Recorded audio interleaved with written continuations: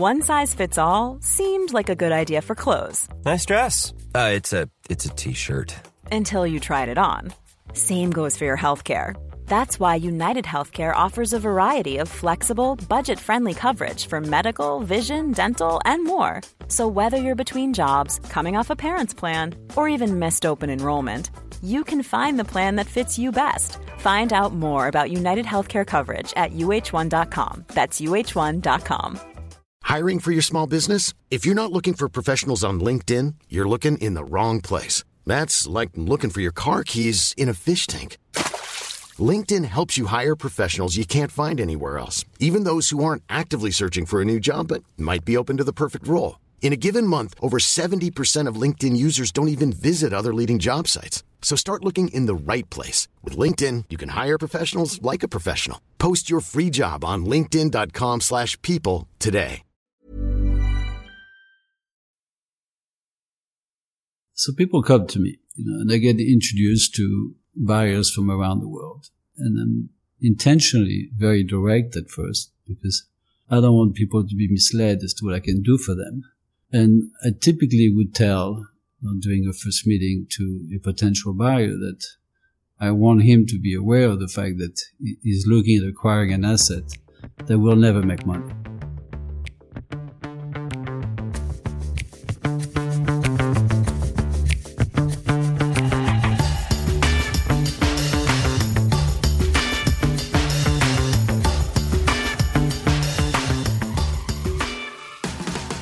Welcome to Coffee and Football.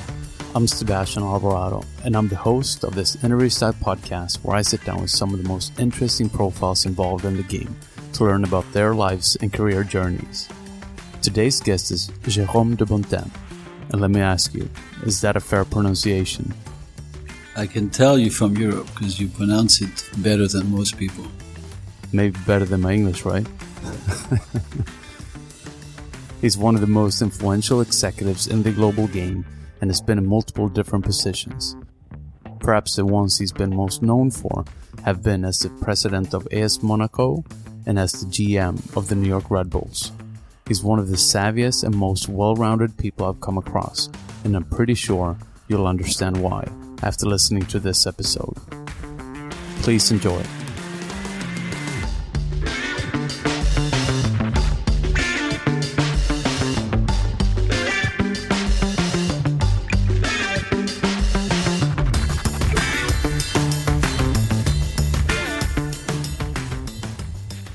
Jérôme, it's an honor to have you here.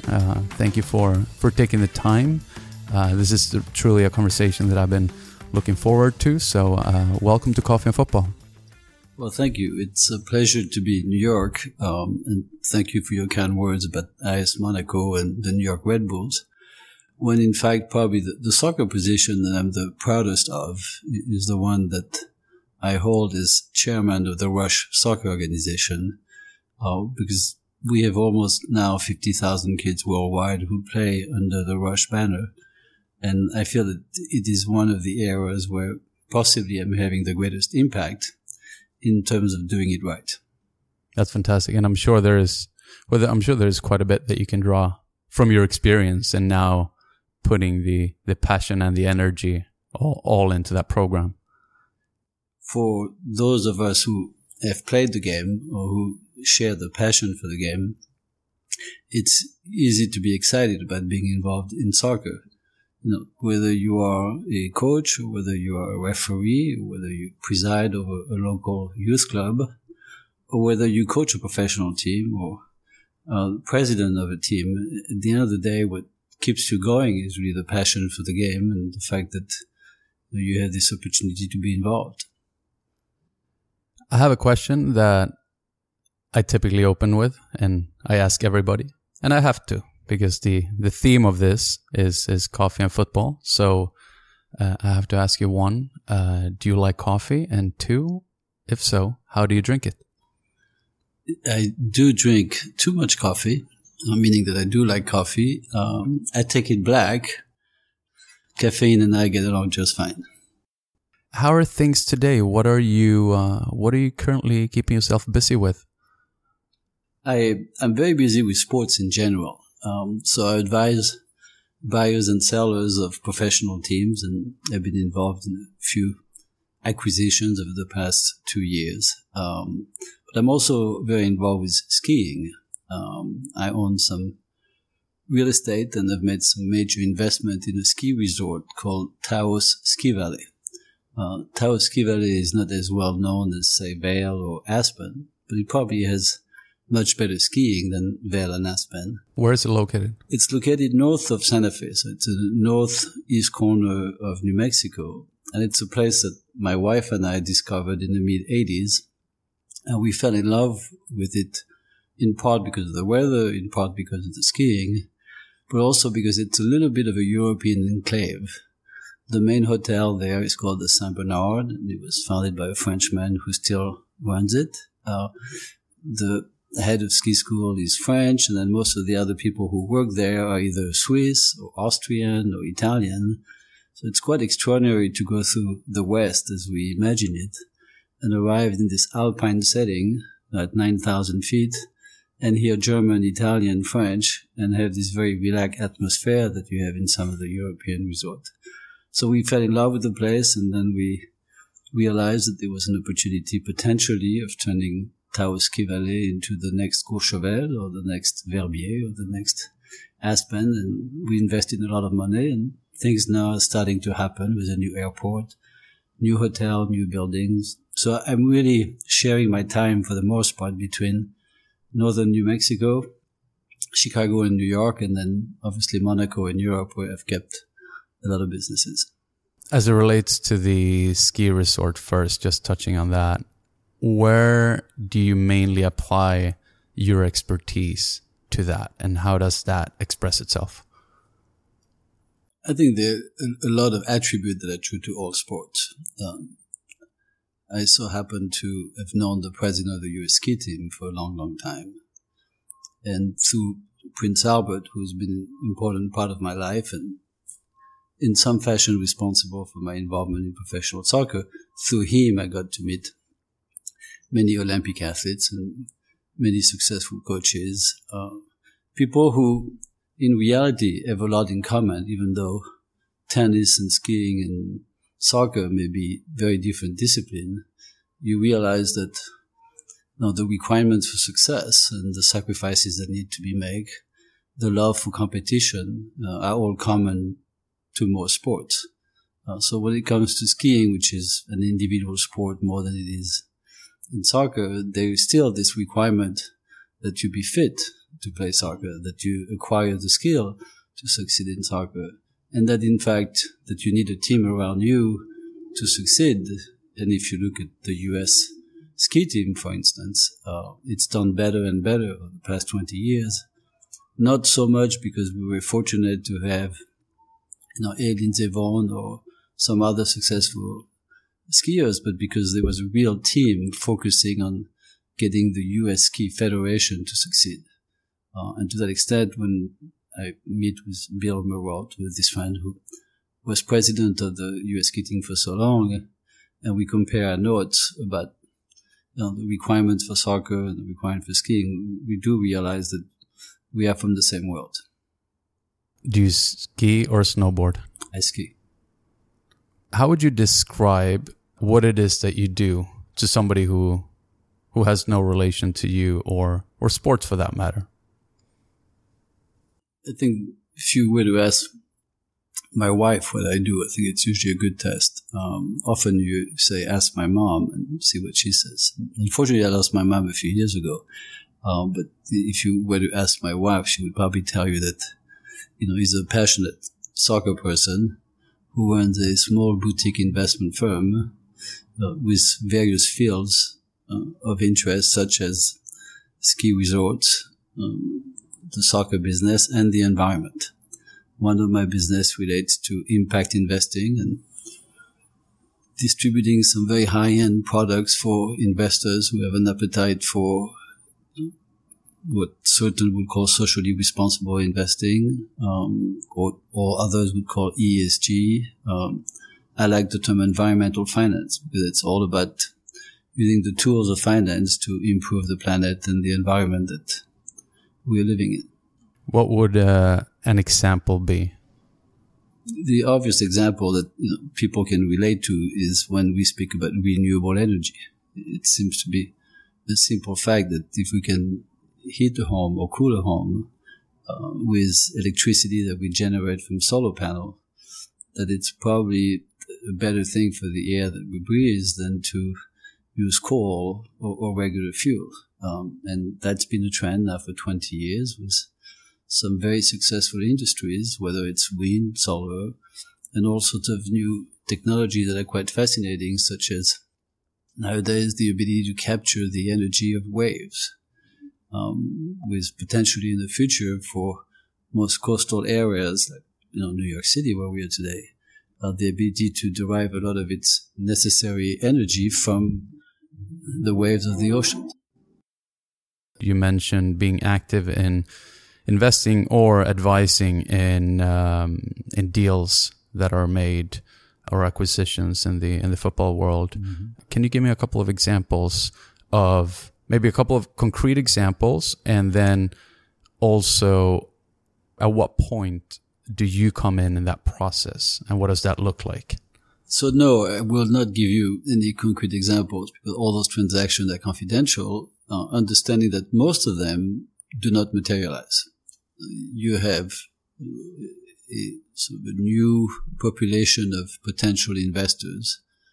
The one that you read about are either Chinese or they're Russian or they're Middle Easterns, but they're also Americans, particularly Americans who've developed an interest for the English Premier League, but also now for the Serie A and even for the Ligue 1 or Ligue 2.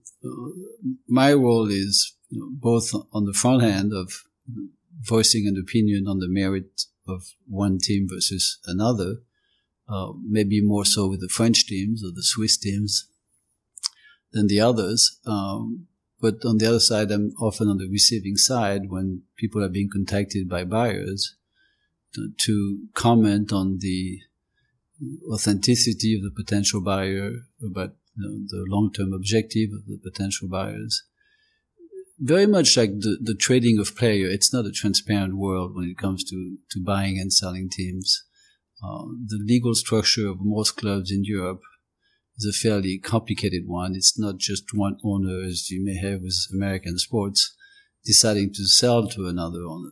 For instance, to take a simple example like France, to operate a professional football club, you need a license, and licenses can only be held by a non-for-profit organization.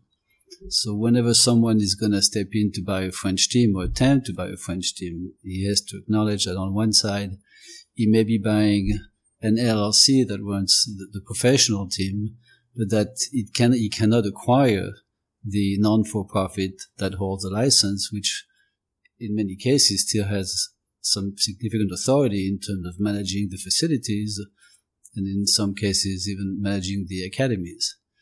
So there's a real need for people with expertise to, I think, put the potential buyer at ease, and at the same time to comfort the sellers that they're not selling the team to someone who's going to try to move it to another town. That doesn't exist in Europe. It happens a lot in the States where someone will buy a football team and move it to a bigger town. And some Americans have come to me with that notion of, can we buy a team in the south of France and move it to the north of France? Or can we buy a team in Italy and have it play in France? And that type of thing. Can we buy Monaco and have Monaco play in the EPL? It makes you smile because you're very familiar with the world of soccer. But for those who look at soccer team as other assets or similar assets to professional teams in the States, there's a pretty steep learning curve that they need to go through. So I've been a party to a number of deals. More have not materialized than not, but doesn't mean the work was not substantial. And it's a growing field. So it's one area where 10 years ago, it would have been difficult to imagine that so many Chinese would come and buy clubs. You probably read recently that, a Chinese group bought AC Milan. Another Chinese group is obviously Inter. Another Chinese group is buying into second division teams in France. And one bought in Sochaux, the other one bought or is buying into Auxerre.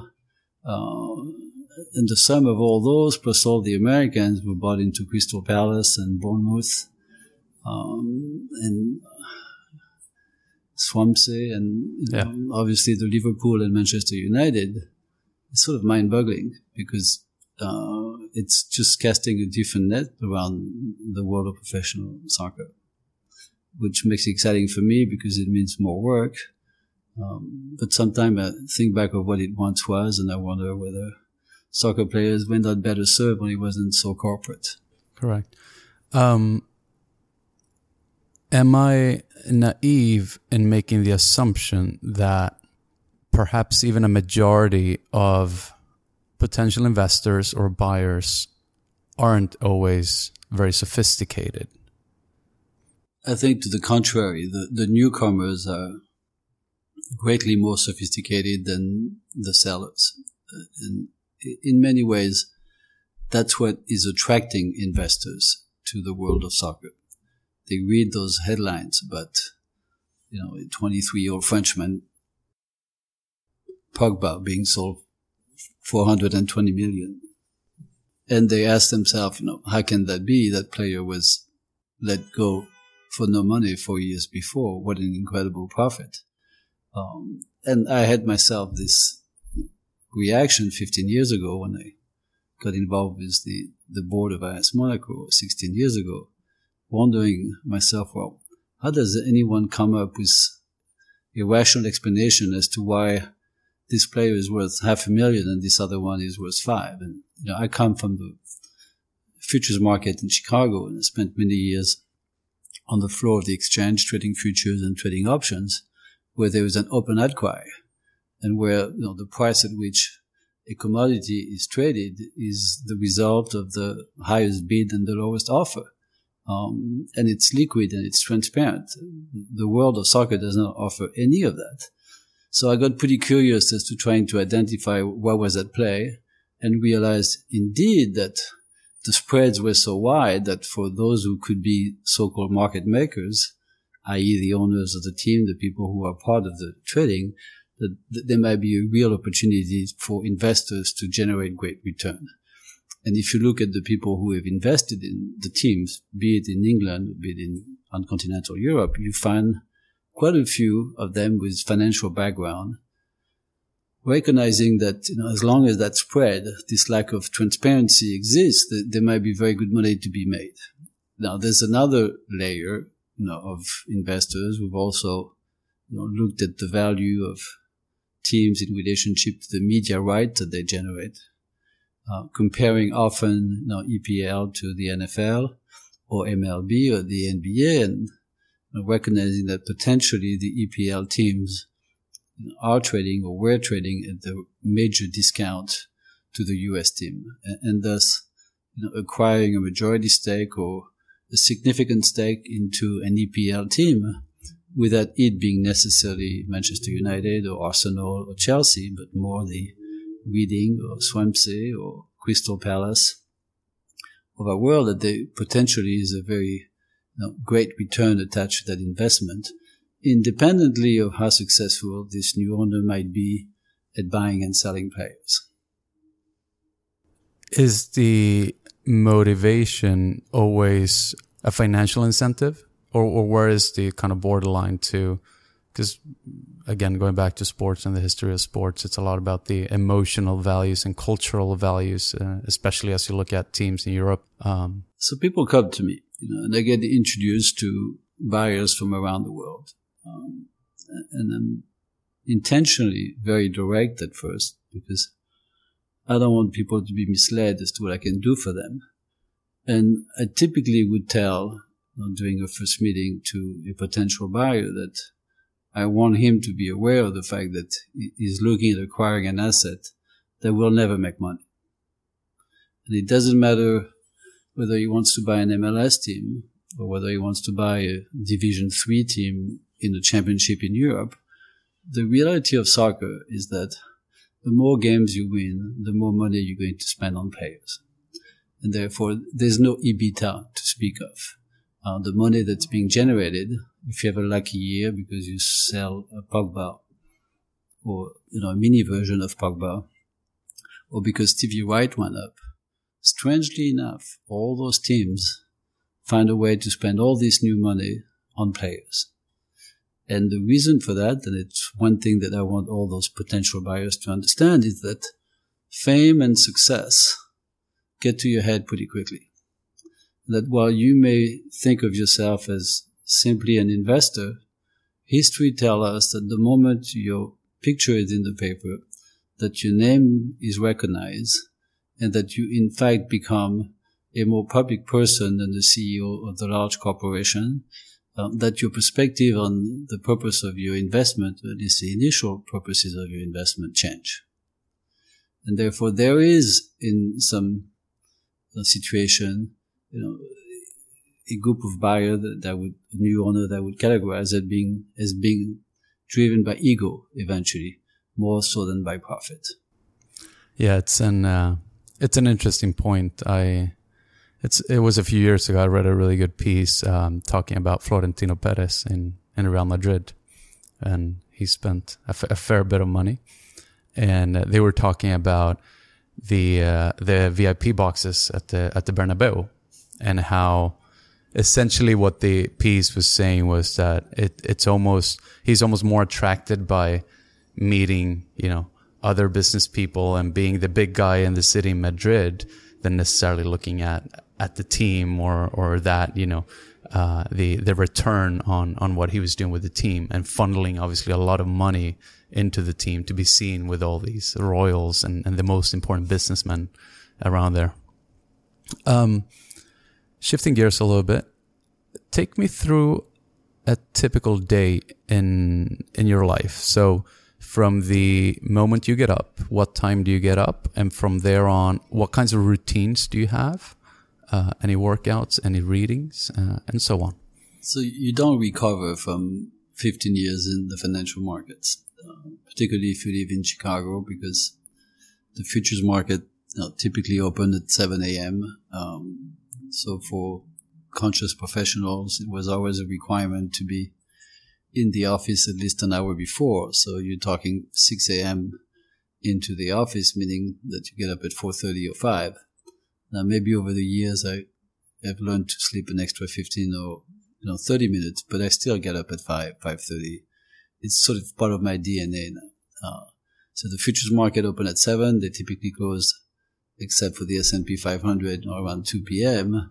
And then you'll be home by 4, which in many ways contributed a lot to my ability to continue to be involved with the sport. The children were born, and they obviously had full requirement to play soccer. They want to have dinner at the dinner table. And I had 2 sons and 1 daughter, and the 3 of them played.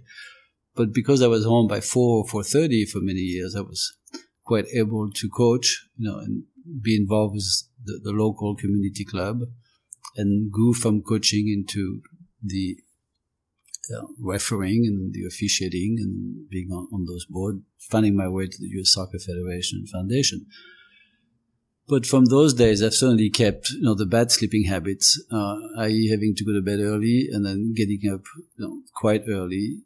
My world has changed, but I still check the market. I think once you've been exposed to foreign exchange and interest rates and everything that comes with it, you realize that whatever happens in the world is being reflected in the market. So it's a great way to be informed. In the past, I would probably look at a Bloomberg Scream, and now I've learned to use Twitter, which I find to be an incredible informative tool, because you obviously choose the people you want to read, and you're able in 10, 15 minutes to get the news of the night and what seems to be of importance that morning. So it's sort of my first thing in the morning now. It's to check Twitter. And I know more people do it than are willing to admit it, but it saves a lot of time and it's very efficient. Is that something you do already in bed, the first thing you do, or do you actually get up and then do it? No, my wife is very strict in terms of electrical waves and anything that enter the bedroom that would be foreign. So we leave the phone and the iPad and the computer in the office or the living room, and if not, it's because maybe I don't sleep and I want to play a game of Sudoku. The iPad has to be on airplane mode, Otherwise, the iPad and I get kicked out of the bedroom. So no, I get up first, drink my coffee now. I'm back to coffee and not to Red Bull as during my New York years. But then a lot of the work, like most people I think nowadays, is done on the computer. A lot of the communication with Asia, obviously, and Europe and the Middle East is done by email. And depending on, the time of the day and the kind of deal I'm working on, it's either a lot of Skype conversation or phone conversation. But I should preclude that by saying when I'm home, because unfortunately or fortunately, it can be looked at two different ways. The kids are grown up now, so it's easier to travel. But like most people, I like to be home and be surrounded by my things. But my work requires extensive traveling. So whether it's New Mexico or whether it's New York or Europe. So the typical day is very much like I described, recognizing that I'm on the road extensively. Well, that's fortunate for me because you came here to visit the Coffee and Football headquarters. And they're very nice. Pleasure to be in New York. In fact, soccer drove me back to New York. You may have seen that, or you may have read that I've been involved with the U.S. Soccer Foundation for almost 20 years. And the money that is being granted every year to all the recipients who apply for grants is generated by a fund, the corpus of the foundation, which in many ways is still the sum of all the profit of the 1994 World Cup that some of us have been managing for the foundation since about 97. And we meet several times a year, and this week is one of those times where we all get together to look at the portfolio and decide what to do next. So it's a happy coincidence that soccer brings me to New York and we get a chance to chat about soccer. How many people and what are the different people that are involved in that this week when you sit down? They're typically people with a similar background as mine, meaning people who like the sport but who have a financial background. But we've had with us from the very beginning Alan Rothenberg, whom we owe the foundation, because had it not been for his savviness in the way he managed the 94 World Cup, there would have been no profit and the foundation would have never been funded. And in many ways, not to tap him on the shoulder too much, but the reality of where we are today in terms of the sport of soccer, including MLS, owe a lot to Alan Rothenberg. Had it not been for, again, the profit of 94, you could even argue, had it not been for getting the World Cup in the first place, which we might not have got without Alan, but without the profit of the World Cup, MLS would have had a much harder time being funded, since the foundation was the angel investor in MLS and into many other projects subsequently. But we pride ourselves, I played a minor role, but for all of us who've been involved with the foundation, we pride ourselves of having a terrific organization that many countries have tried to replicate, with difficulties, mostly because very few countries have been able to produce a World Cup as profitable as the 94 one. And for the record, it is to this day still the most profitable World Cup ever organized. Really? Yeah. Well, what do you attribute that to? Well, there was a novelty of the event. Almost every stadium was sold out. The pricing of the event was at the time judged to be high, but comparable to what Americans were accustomed to paying for baseball, or football, or basketball, it was quite acceptable. The fact that the TV rights sold internationally, more so than they had with the previous World Cup, and maybe more importantly, and to all the credit of all the volunteers who got involved, I think the Federation managed to stimulate hundreds of thousands of volunteers across all the host cities to make sure that it could be done at a reasonable cost. At the end, it was so well done that there was a profit. I don't remember the exact amount, but 50 million or more of 94 money. Percentage-wise, what kind of profitability are we looking at? I don't know what the EBITDA would be on the organization of the event. What I can tell you that nobody at FIFA believed that it would ever be profitable. And in many ways, what Alan was a bit criticized at the time because, his compensation was based on the profitability of the event, but that he got pretty significant paycheck because he got a percentage of the profit. But I think it's trading with hindsight or back trading because the reality of it, nobody believed that the World Cup would ever generate a profit. And it did, and not only did it generate a profit, as I said, but it laid the ground for a funding mechanism that allowed the sports to grow. Now, maybe not as fast as I would have liked, or maybe not to the stage where I thought we should be, but certainly if you compare where we are now to where we were in 92 or 93, we've gone a long way. Yeah, and I think I agree with you. I think there is still, and hopefully we'll get a chance to touch on that as well. There's still a lot to improve on. It could be much better. It could be.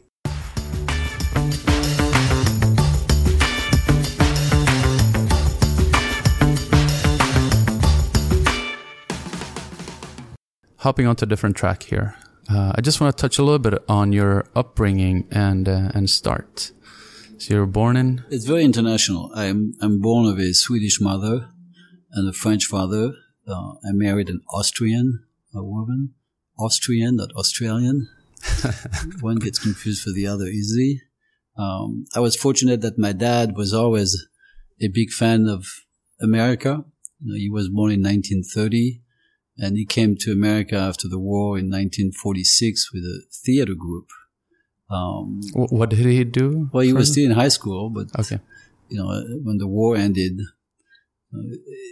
those were two planets. The European continent had been destroyed by war, and then North America that had continued to grow. He tells incredible stories of leaving France, where people still could not eat the way they wanted, and then getting into the New York harbor on a big ship and seeing all those lights and all those cars. They had not had fuel in France for 5 years. But important feature that my dad, who's still alive today, is a big fan of America. And therefore, when I grew up, he encouraged my brothers and my sister to come and spend time here as exchange students. None of my brothers or sister were interested, but I was. So I first came, I think, when I was 12, and found myself spending a summer in Palmyra, New York. If you don't know where that is, that's where the Kodak factory used to be. And it was a terrific experience. It was a family of, if I recall, 7 children, and they played sport all day, which I thought was just great. So I came back the following year, and I was sent to Clear Lake, Iowa, which is another part of America, which I really enjoy. I enjoyed it so much I went back the following year. But so as I went through my teenage years, I think I got not brainwashed, but well prepared to recognize that for somebody who likes sport and who's somewhat dynamic and ambitious, that America would be a great place. Studying in America costs a lot of money. You all know that, particularly compared to the universities in Europe, which for the most part are free. So when I started talking about coming to study in America, my dad was very encouraging, but, he had to bring the reality back to life in saying, it cost, at the time, it was $10,000 a year to go study at Amherst College, where I ended going. $10,000 in 1978 were a lot of money, particularly when my brothers and sister were studying for free. But he did say that if I managed to find a scholarship or a fellowship or some way to get there, that, he would eventually help to complement whatever would be needed. And that's why I applied to a number of schools, not knowing what Amherst was. And not to say anything negative about other schools. I could have ended going to many different parts of this country, in less prestigious school and be as happy as I ended being at Amherst. Amherst turned out to be an extraordinary place. And that's in Massachusetts. Amherst, right? Massachusetts. It's Western Mass. It's really next to Northampton, and it's north of Springfield, Mass. And to my delight, which I didn't know when I arrived, Amherst College had a soccer team. and quite a good one. Was fortunate to meet the coach, who's remained a very close friend, Peter Gooding, who welcomed me on the team, and I spent those years playing with this group, and all those soccer players have remained friends. And over the years, and now it's 35 years since I graduated, we continue to get together.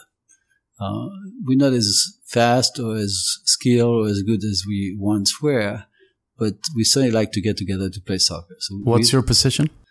I'm a number 8. So number 8 is sort of, I know he was number 10, but I like to think of the way I play, the way Michel Platini played.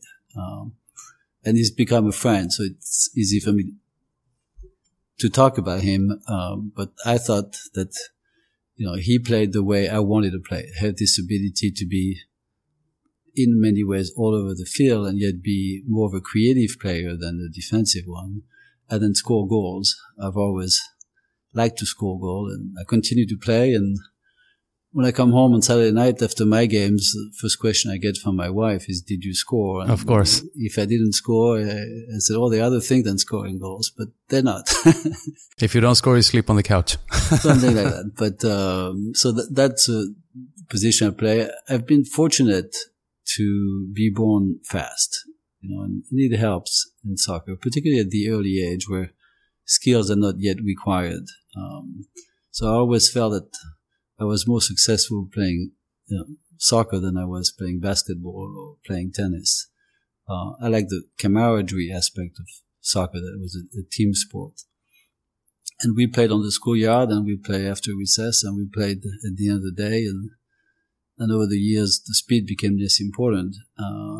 But clearly, I always felt comfortable playing soccer. And therefore, having a chance to get to Amherst, be in the States, be part of the soccer team, and to top it off, have Prince Albert for a teammate, made for a pretty interesting. Is that where you met? Yeah, we met there. We met there the first or second practice, and he was an avid reader of L'Équipe, which is a daily sport paper at the time. So now in 1978 probably, where, no cell phone, obviously, no internet.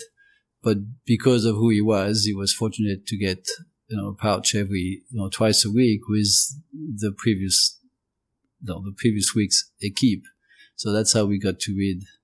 I remember at the time, the Monday edition of L'Équipe was a yellow paper. We would read the soccer result together, and soccer and other things, but maybe soccer more than other things. It had a lot to do to seal our friendship. Did you have any goals at a young age of what you wanted to become? Yeah, I met my wife on my 17th birthday, so way before I went to Amherst. But we courted throughout all those years, and eventually she joined me at Amherst for my senior year. And I recall clearly talking about what my my life objectives were, and they were fairly simple. I would say, getting married, owning a house, and making $30,000 a year. One other thing I didn't want to do, I remember being very direct about this, that to achieve that, the $30,000 a year in the house, I would go anywhere in the world except New York City. But guess what? The only job I got graduating from college was in New York City, working for an investment firm on Wall Street, which goes to show that, you tend to adjust your own objectives according to what happens to you in life. But those were the aspiration when I graduated from college. Now, they obviously changed over the years, but I think they've still remained somewhat tempered and moderate. Then what became your first real involvement in working with football?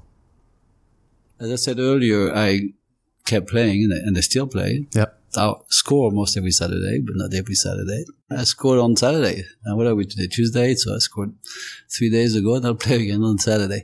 The involvement never stopped, but as I said earlier, it went from coaching to officiating. I really enjoyed officiating. I think refereeing is an exercise that most soccer people should go through.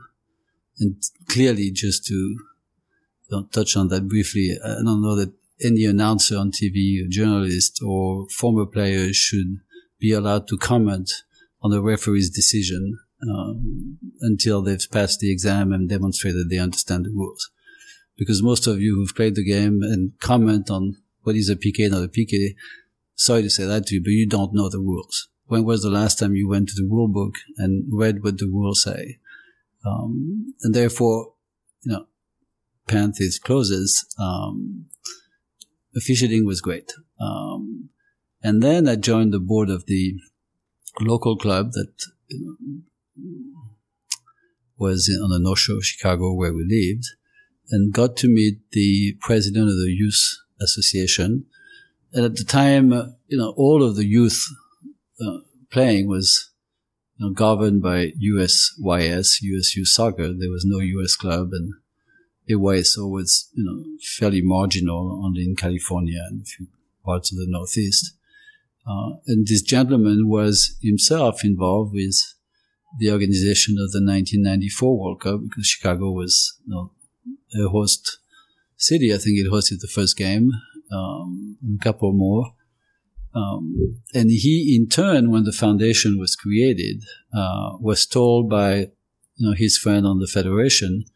Remember that the federation has been headquartered in Chicago for a long time now, whether he knew of any, soccer person with financial background for the foundation. And that's how I was introduced, from my local club to the US organization. In Europe, it's quite different. I've always maintained a presence in Europe, and we have a family home in Burgundy near the town of Auxerre, which, if you follow soccer, I'm sure you know of. You probably don't know that's where Eric Cantona grew up, but now you do. And through the local community, the president of Auxerre was a very close of my friend. I also got exposed, and in a way developed my network of friends among owners, president, GM, coaches. So I felt very much at ease getting involved with the foundation in the U.S. And then different thing happened, and eventually Prince Albert asked me to join the board of AS Monaco. I think in 2000 or 2001, and I sat on that board, and it was a very demanding board because AS Monaco is a prestigious club. The Principality, it's a small town. There are only 7,000 Monegasques, meaning people with the nationality of Monaco, and only about 30,000 plus people living in the Principality. So it's far from being in Manchester or London or Paris, and yet its soccer team, more often than not, would do better than Manchester or PSG and other team of that stature. Therefore, it was a very intense time that culminated in the summer of 2007, when Prince Albert asked if I would step in for a very special purpose as president of AS Monaco, which I did pro bono, really to serve the prince and face the challenges of the time, but never with the intent of staying past this mission that I had to accomplish. I'm Sandra, and I'm just the professional your small business was looking for. But you didn't hire me because you didn't use LinkedIn Jobs. LinkedIn has professionals you can't find anywhere else, including those who aren't actively looking for a new job, but might be open to the perfect role, like me. In a given month, over 70% of LinkedIn users don't visit other leading job sites. So if you're not looking on LinkedIn, you'll miss out on great candidates like Sandra. Start hiring professionals like a professional. Post your free job on linkedin.com/people today. Wow. Nice. Yeah. What you're hearing are the sounds of people everywhere putting on Bombas socks, underwear, and T-shirts made from absurdly soft materials that feel like plush clouds. Yeah, that plush. And the best part? For every item you purchase, Bombas donates another to someone facing homelessness. Bombas. Big comfort for everyone. Go to bombas.com/ACAST and use code ACAST for 20% off your first purchase. That's bombas.com/ACAST. Code ACAST. You mentioned the becoming part of the board first, that it was very demanding. In what sense, and what did your role look like more in practicality? We had a very successful president, someone who had been appointed by Prince Régnier and who deserve much of the credit for what the club became. Not only in terms of winning trophies, so many championships and so many FA Cups, but also for building an academy that to this day remains probably the best one in France, if not in Europe, in the selection of coaches who came and went. Arsène Wenger being obviously the most well-known of them all, but if you go through the list, you will find that even Ranieri, in fact, coached Monaco, but that came later. But Didier Deschamps and Jeannot Petit and Jean Tigana, all prestigious names of French soccer came through Monaco. By the end of his tenure as president, unfortunately, the laws had changed with the Bosman decision, after the 98 World Cup, which impacted our club particularly because we had this strong academy at a time where you had the right to sign a 16-year-old player to a 5-year contract, meaning that you could sign a 17-year-old until he was 22 and, generate some pretty significant return for the club of those players that you were developing. Well, laws change and suddenly you could no longer sign a 17-year-old to any more than a 1-year contract until he became an adult, at the age of 18, at which point you had to renegotiate. But losing in many ways all the benefit of the work you had done because, you would invest in that player at 16 with the assumption that he would be with you until that day where you could sell him to a better, wealthier club. Well, unfortunately, with this change, at 18, you had to renegotiate and you were at no more advantage in the negotiation than the people from Juventus or Inter or Marseille or, eventually most British clubs. And Portsmouth was one of those that took many of our players at that age. It was a mistake on the part of the players to leave so early, but the money was so attractive that, we could understand it at the time. But the bottom line was the finances of the club deteriorated. And they deteriorated pretty significantly to a point where Prince Régnier felt that, he needed some greater fiscal responsibility in the management of the finances of the club. And thus he appointed two of us, Juan Monegasque and myself, to represent him on the board of the club. What would given the quite particular, structure of Monaco and also being such a small town and country for that matter, what would the revenue and the business model look like? Would it be still roughly the same and the division between revenue? Because looking at, big club, big cities with big stadiums, typically, you have match day tickets, you have the TV rights, marketing, merchandising, and so on. No. Again, Monaco is a town of 35,000. We have a beautiful stadium of 18,000 seats. We never sold out. We did sell out in the Champions League when we beat Real Madrid. You were there. Sorry to interrupt, but you were there when you went to the final. I was on the board when we went to the final. Yeah. So I can take credit for being on the board, but I wasn't president. And a Champions League final is a Champions League final. I'll give you that one. That's what it is. We had the pleasure of being there and hoping to be part of the winning team, and it was pretty close. But the reality of the economics of a club like Monaco is that it changed drastically in the 90s when TV started to hit. People forget. It's a bit like basketball. When I was at Amherst in the late 70s, it was a time where the Celtics and the 76ers, the Celtics and the Lakers were the dominant teams in basketball. Well, guess what? It wasn't on TV. We had to drive from Western Mass to Boston to have a chance to see the games. So the TV revenues were not there. Soccer was the same thing. I told you earlier that I made Michel Platini my hero. I remember when Saint-Etienne played in the Champions League. That was before Platini, but then when he came after, Saint-Etienne and Platini were sort of the team that I really liked. Those games were hardly on TV. And therefore those clubs lived of what? They lived of gates, a little bit of sponsoring, but it really wasn't very much. And trading of players was not all that common. players would typically spend their whole life in one club or two. And Monaco in that context was not in a worse condition than other teams. As the 80s came and players started moving around and TV money started to hit, then clearly Monaco found himself at the forefront of the development of players because there were only so few clubs in France. I could name Le Havre, Auxerre, Nantes, maybe Sochaux, and Monaco. And Monaco was probably at the top of those because of where it was and how well funded the club was.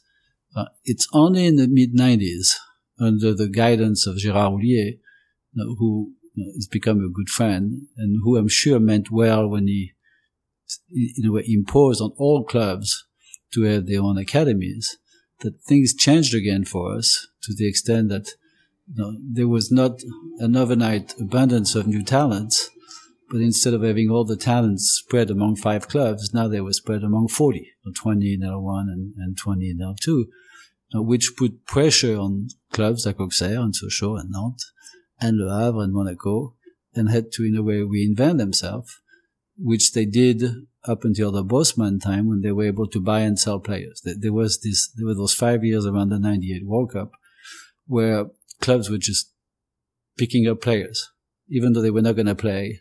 If you took a player from an L2 team and you gave him a Monaco jersey and played him a game or two, you were going to double your money or triple your money. Until that point where the market got saturated and some clubs found themselves with more players that they knew what to do with and with no market. In the case of Monaco going forward, TV changed everything.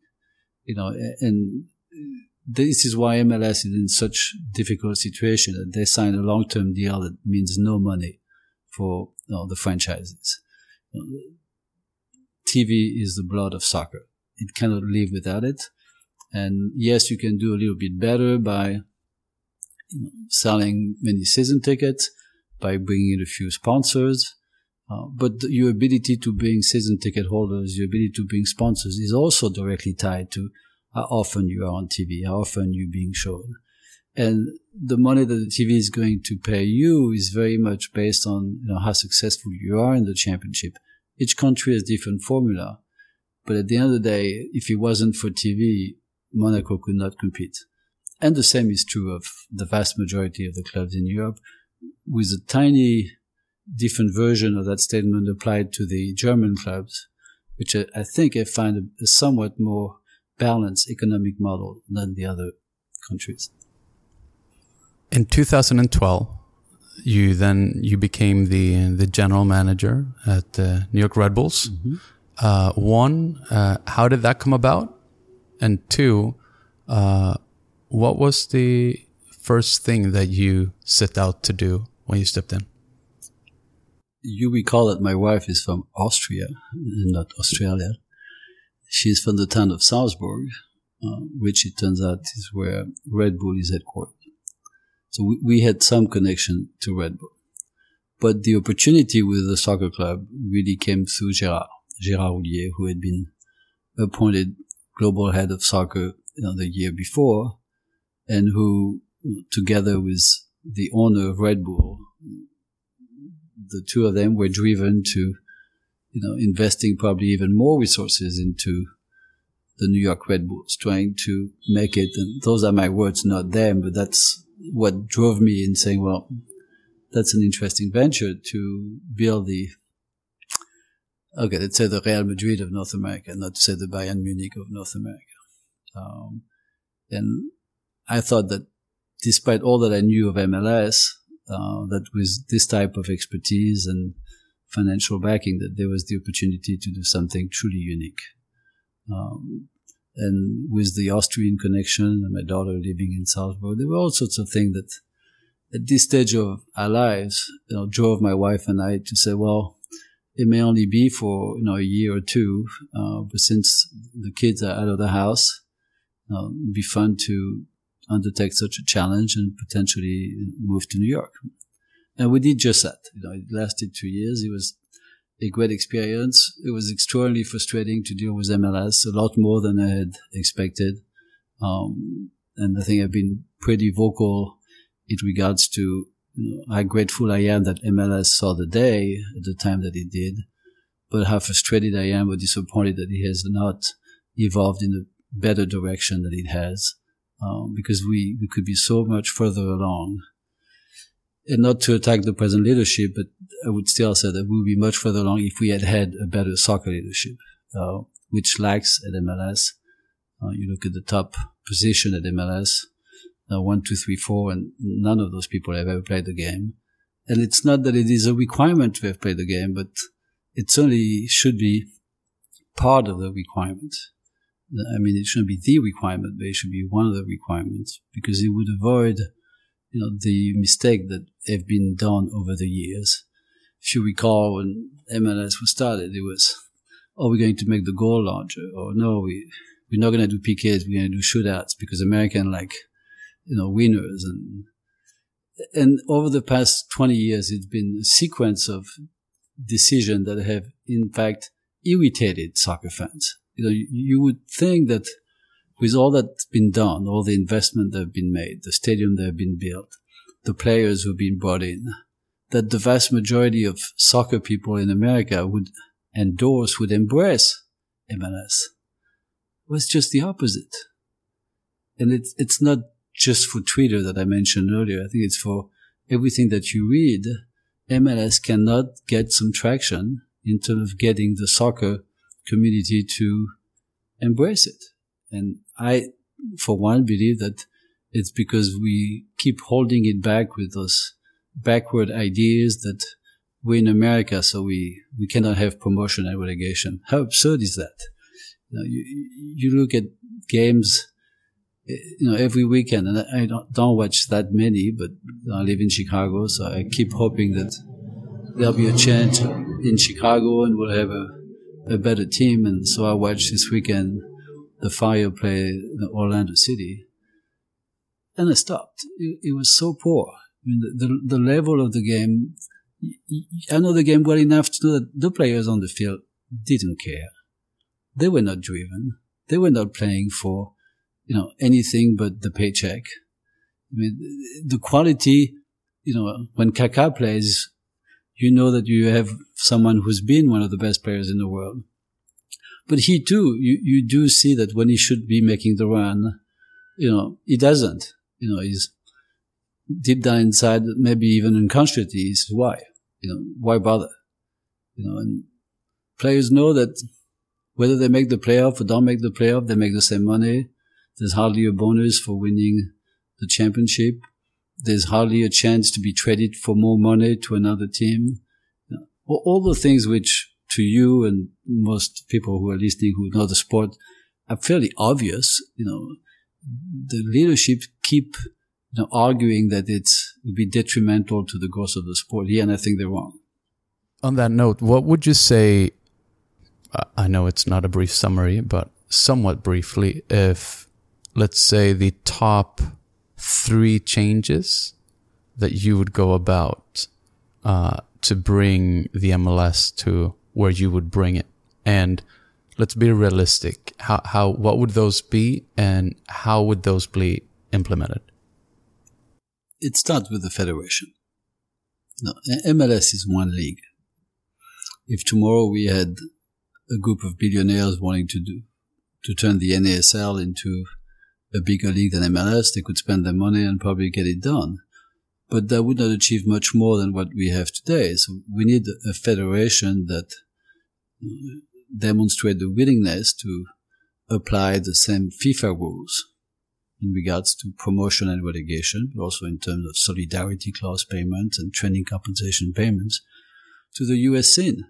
And while maybe in 94, at that time, it seemed like an impossible task, it's no longer the case. So I think that the federation should give MLS 3 to 5 years. They should come up with a genuine plan to allow all teams from all leagues to prepare for an open competition. You have to be respectful of the money that has been spent in various MLS teams. But at the same time, you have to recognize that, the present structure keeps the Chicago Fire, the worst team in the league year in, year out. I mean, here's a team that won 4 games out of 22 this year. I think they won 6 last year and 5 the year before. And up until recently, teams like Denver and Philly were the same. Well, luckily for them, they're better this year. But, soccer will not get better in this country until we have real competition. So the federation should show the way in terms of how to implement within a certain time frame a proper movement of clubs from one level to another. And I guarantee you, most MLS owners will support it. What's the main argument against promotion and relegation? The argument is to defend the investment of MLS franchise owners. It was instituted on the basis that supposedly the NASL lost so much money in the early to mid 80s that we had to create a league that could sustain itself. Now, interestingly enough, the genesis of that was that we would create a league that would not lose money, or where owners would not lose extensive sums of money. And strangely enough, all those years later, now with 20 teams playing, Mark Abbott himself, said last year after the negotiation with the players' union that the league was losing over 100 million a year. And he wasn't very specific as to whether that meant 200 million or 300 million, and whether that included the individual results of the teams. It's not to say that all the teams lose a lot, but there are very few teams that in fact break even. And I don't have any inside information. I just run the numbers. I just ask myself, with the roster that they have and the number of tickets that they sell and what I know the TV revenues to be and whatever average sponsor deal throughout the year, they just can't make it. So the reality, the very genesis of the reason why MLS was created has not been validated by the evolution of the league, because 20 years later, it's losing more money every year than the NASL lost in its entirety during its 12 or 15 years of existence. And therefore, I think that there's a need for a change of leadership, or for the present leadership to come to recognize that to get to where we should be, we need some structural changes. One of them is instituting promotion and relegation. The other one is recognizing the benefit of training compensation and salary payment so that our youth clubs become incentivized to perform. We all complain that we're not developing players. Many people complain about pay to play, but at the end of the day, those coaches need to be paid, and most youth clubs are non-for-profit. And if at the end of the day, all the good work that's done by some is to benefit the owners of the MLS franchise, you really are disenfranchising those clubs from doing what they should be doing. So, back to your question, yes, promotion and relegation, I think, is key to future success. I think the right player development structure, and we don't have the time to get into this, but certainly with the implementation of the training compensation and solidity clause payment are important. And thirdly, we need to create better competition for national team. We just lost in the Olympics. It was an unfortunate loss, but I for one had no sympathy for this. Forgot what they called it, winning tour or glorifying tour, and seeing a national team play Haiti twice and Northern Ireland just for money. I think that needs to change. And the Copa America being played in the U.S. with our men's team playing the top team from South America is a major contributor, will be a major contributor to our success. So I think in regards to the national team program, find ways to expose a national team, women and men, youth and adult, to better competition year in, year out. Do you think it will happen? Yes, I do. I'm fairly optimistic that you remember I'm a trader, and I believe in the market. I think the market will make it happen. You see how many people show up for Real Madrid, friendly or MU friendly, for international games. You know that the audience is there. You just need to cater to that audience. And I think you'd be a mistake not to recognize that what the signs are that the soccer population in America aspire to something far better than what's being offered. Will Jérôme de Bontan be part of it? I am part of it. At my own level, I do a lot of interesting things. I have my own personal aspiration of doing certain things. It's not a matter of, who is going to lead MLS. I think MLS eventually will have to implode. It's not a matter of who's going to lead the federation. The federation itself will evolve into different things. It's more a matter of getting large number of people in decision-making position to recognize that those changes are needed. And if I can contribute to shaping the opinion and the mind of those, I'll be quite content.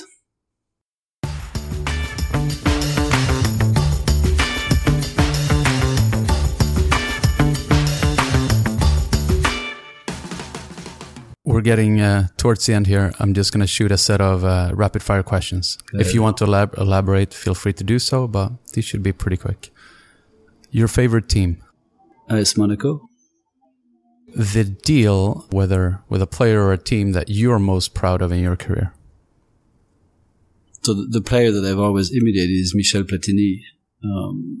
The player who I think really impacted the generation of my family, children and so on, is Zinedine Zidane. And I've developed a passion for the U.S. national team, in part because I believe in what Jürgen Klinsmann is doing. And remember, he's a former Monaco player. Yep. But because he gets it. He understands that, we have to, evolve. And he made us all proud when we did so well in Rio 2 years ago, and I'm optimistic he will do well for us in the future. The deal that you're most proud of? We're talking soccer. So the best deal I did was selling Jérémy Ménez to AS Roma when I presided over AS Monaco. It was a deal that was difficult because Jérémy was still hurt. He had just had surgery. We knew he wanted to leave.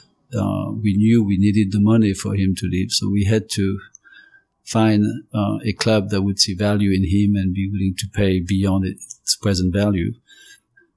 It's one that I was very proud because it helped us a great deal to achieve a financial objective for the year. The best player you've worked with? By far, Thierry Henry. Now, I mentioned Platini and I mentioned Zidane. I think in his own way, Titi incarnated value that you would find with very few players. Unfortunately for me, in a way, he really shined at Arsenal. Not that I'm not an Arsenal fan, but he left Monaco pretty early on. And then when I ended working with him again, he was in the mid-30s and at a very different stage of his life. But clearly a class-act individual. The most important characteristic to be successful in your position? Leave your ego at home. Understand numbers. And put in the hours. If I gave you $1,000 to place in a team as an investment or an organization, where would that be? Well, if it had to be in the U.S., of all the teams that I've looked at, I will mention one that will surprise you, but I think Detroit FC really has the opportunity of becoming something unique. They've managed, out of a PDL organization, to draw some serious fans. And when I say serious, it's easy to invite people to a game and give them beer and let them be loud and say that they are fans. That's not Detroit. Detroit is real soccer people who really, believe in the sport and who've been behind that team from the get-go. So I don't know where they're going and I don't know who the owners are today, but I've often looked at their attendance numbers and I've looked at the performance on the field. And the $1,000, which, as you know, don't take you very far in the world of soccer, that's probably where I would put that money. One book recommendation? Kingdom of Ice from Hampton Sides. Do you have anything you would like to recommend? I think the debate for pay to play is not well perceived. I read too many negative arguments vis-a-vis something, without which the sport would not be where it is today. Let's not forget that we have more players than any other country, with potentially the exception of Germany.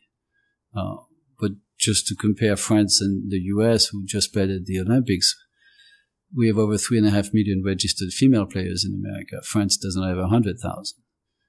And that population of players, is going up through the rank or through a society that's structured very differently from everything we know in Europe.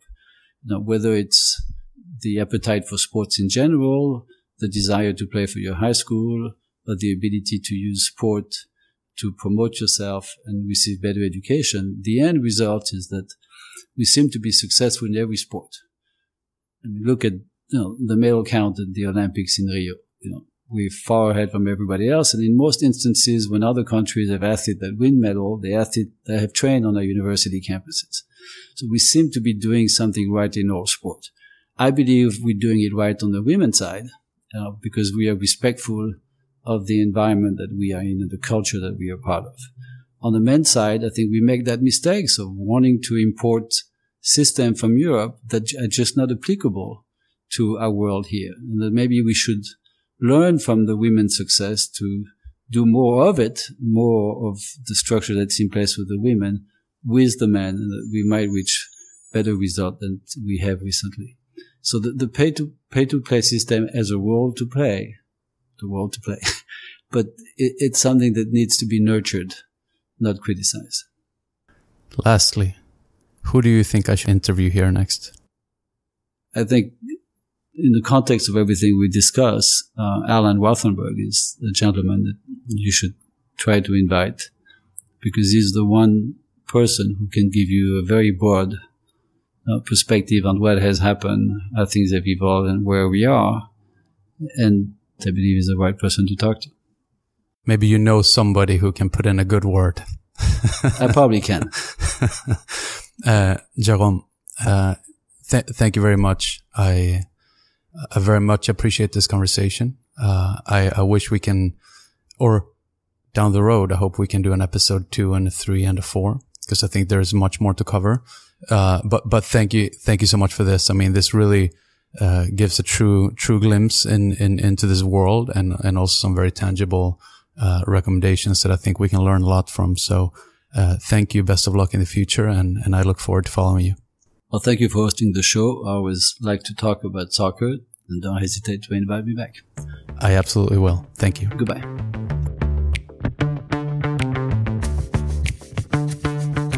Thank you for listening. If you enjoy this podcast, subscribe to it in iTunes or on the podcast app. Please write a review. If you have any feedback or ideas, feel free to email me at sebastian@coffeeandfootball.com. You can also link up with me via Twitter. It's @coffeesfootball. Check out the coffeeandfootball.com website. There you'll find any related content and additional info on each guest. This show also lives on SoundCloud and Acast. Thanks again. Stay tuned for next week's episode.